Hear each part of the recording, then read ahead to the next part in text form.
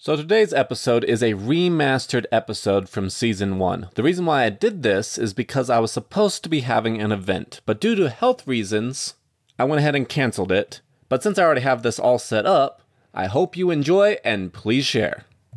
Welcome to the Principles of Success, interviewing the experts, book review, The 5 Thieves of Happiness. Now this is going to be an interesting review, because normally when you review a book, you really like the book. I hated this book. This book is freaking annoying. It's a useful book, which is why we're talking about it, but the author I did not like at all. For various reasons, but mainly because he liked to spout a bunch of political dogma that I disagreed with. So, The 5 Thieves of Happiness basically kind of lumps all the different world traditions of wickedness together, and the reason why all these world religions have themes of wickedness, like for instance the 7 deadly sins, is because they make you unhappy. And he kind of just groups all of them into one thing, names them into more modern phrasing, and goes with that. But it's hard to be happy if you have things making it harder to be happy than it should be already. So that's what the 5 Thieves of Happiness is about. And the first thing to talk about with the 5 Thieves is if they're in your house, you've got to get rid of them. You don't want to open up the door and just wait and see what they do to your house. So the 5 thieves are control, conceit, coveting, consumption, and comfort. So, control. You have to accept that life is difficult. You can't just have it easy. You can't have it your way all the time. Life is difficult and things are going to go awry. Let go of the past and let go of the future. You can't change the past, and you can't control the future, so quit trying to control both of those.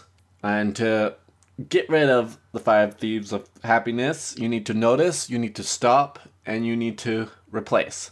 This goes into the habit loop, which is part of another book, which we'll talk about pretty soon, actually.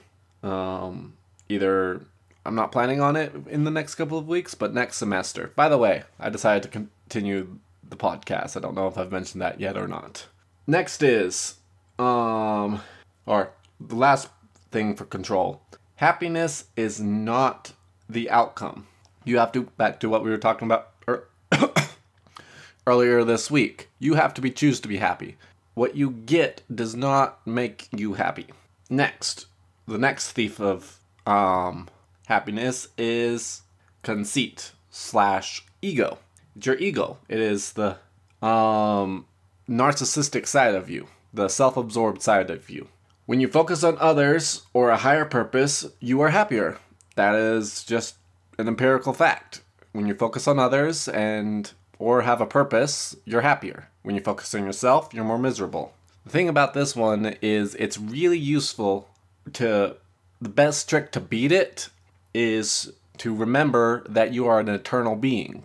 Now, he tries to do some modern age mumbo-jumbo stuff, but as far as I'm concerned, it's a whole lot easier to just say that you're an eternal heavenly being and life has a purpose than it is to go through the mental gymnastics that he went through. In fact, I don't even remember all the mental gymnastics that he went through to get to that point. But when you remember that you are eternal and that this life is just a blink of the eye in the grand scheme of things, it's a whole lot easier to remember that yourself in this life doesn't matter that much. It's not super important that you get that control and all the other stuff. It's just try to be happy and remember that this is only a brief moment in eternity. And also remember, human beings are the only creatures who can create. There's plenty of intelligent life out there in the world, but human beings are the only beings that invent stuff. And we invent a lot of crap, and that's how we dominated the world, is by creating things, figuring things out, and creating more things. So, just being a human being is special. And he doesn't talk about this, but it's also useful for getting rid of this ego thief of happiness, to just remember that you have a Heavenly Father that loves you, and loves you specifically, not just people. He loves you, John, specifically. The next thief of happiness is coveting. And I really liked how, actually I'm not entirely sure if it's this book or a different book, but one of the two books, between this one and a book I was reading called The Prayer Circle, talks about how coveting is one of the more unique list of no-nos in the Ten Commandments. I'm pretty sure it's this book, that's why I'm talking about it, but I'm not 100% sure. But coveting is on the big no-no list alongside murdering and stealing. So why is coveting so bad? Envy isn't wanting something. It's wanting something that someone else has. And when you feel like you deserve what somebody else has, it is that much easier to villainize them and rationalize it okay to ruin them to get what you want, essentially. Coveting leads to betrayal. The perfect example of this is the story of Snow White. Mirror, mirror on the wall, who's the prettiest of them all? For the longest time, the mirror said that the queen was the prettiest. At one point, it said that Snow White was now the prettiest. The queen was not very happy. She was still probably one of the most prettiest women in the world, but she was upset because she wasn't the prettiest. And when you're busy comparing yourself to others, you are more miserable. He didn't talk about it in this book, but another book on emotions, they point out that successful, happy people don't compare themselves to others. And the theory was that that the miserable people they showed compared themselves to more successful people, and they beat themselves up like that. So the theory was that happy people compared themselves to the losers of society and got favorable outlook from that. But in actuality, happy people just didn't compare themselves to others, because it is a thief of happiness. Coveting and comparing yourself to others is a thief of happiness, so cut it out. The next thief of happiness is consumption. This one falls very heavily on what we talked about Wednesday, but you have to decide to be happy. Buying things does not make you happy. The I'll be happy when mentality is all about consumption.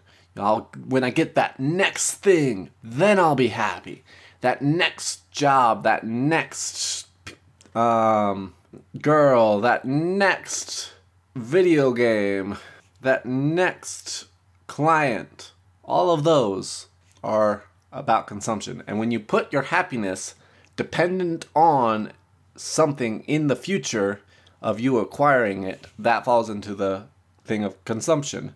And consumption does not make you happy. We've tried that experiment, and it is very well proven that stuff and things and achieving goals does not make you happy. Now, having goals makes you happy, and we'll talk about that more in one of the next happiness episodes, but achieving the goals does not make you happy. In fact, you'll hear quite often when people achieve their goals, they'll be like, this is it? This is what I worked so hard for? Because achieving the goal does not make you happy. Having the goal is what makes you happy. So by consuming and thinking that you'll be happy when, you're conditioning your brain to not be happy now. And you need to be happy now. And then the last thief of happiness is comfort. This includes bad habits, old coping techniques that you used when you were a kid that aren't as useful for you nowadays, not wanting to reach and stretch yourself. It's very comfortable sitting on that couch watching TV. You will be happier when you work out, but it's very comfortable sitting on that couch. And if you have made a commitment to work out and you're sitting on that couch, you're going to beat yourself up later, and that's really going to make you unhappy.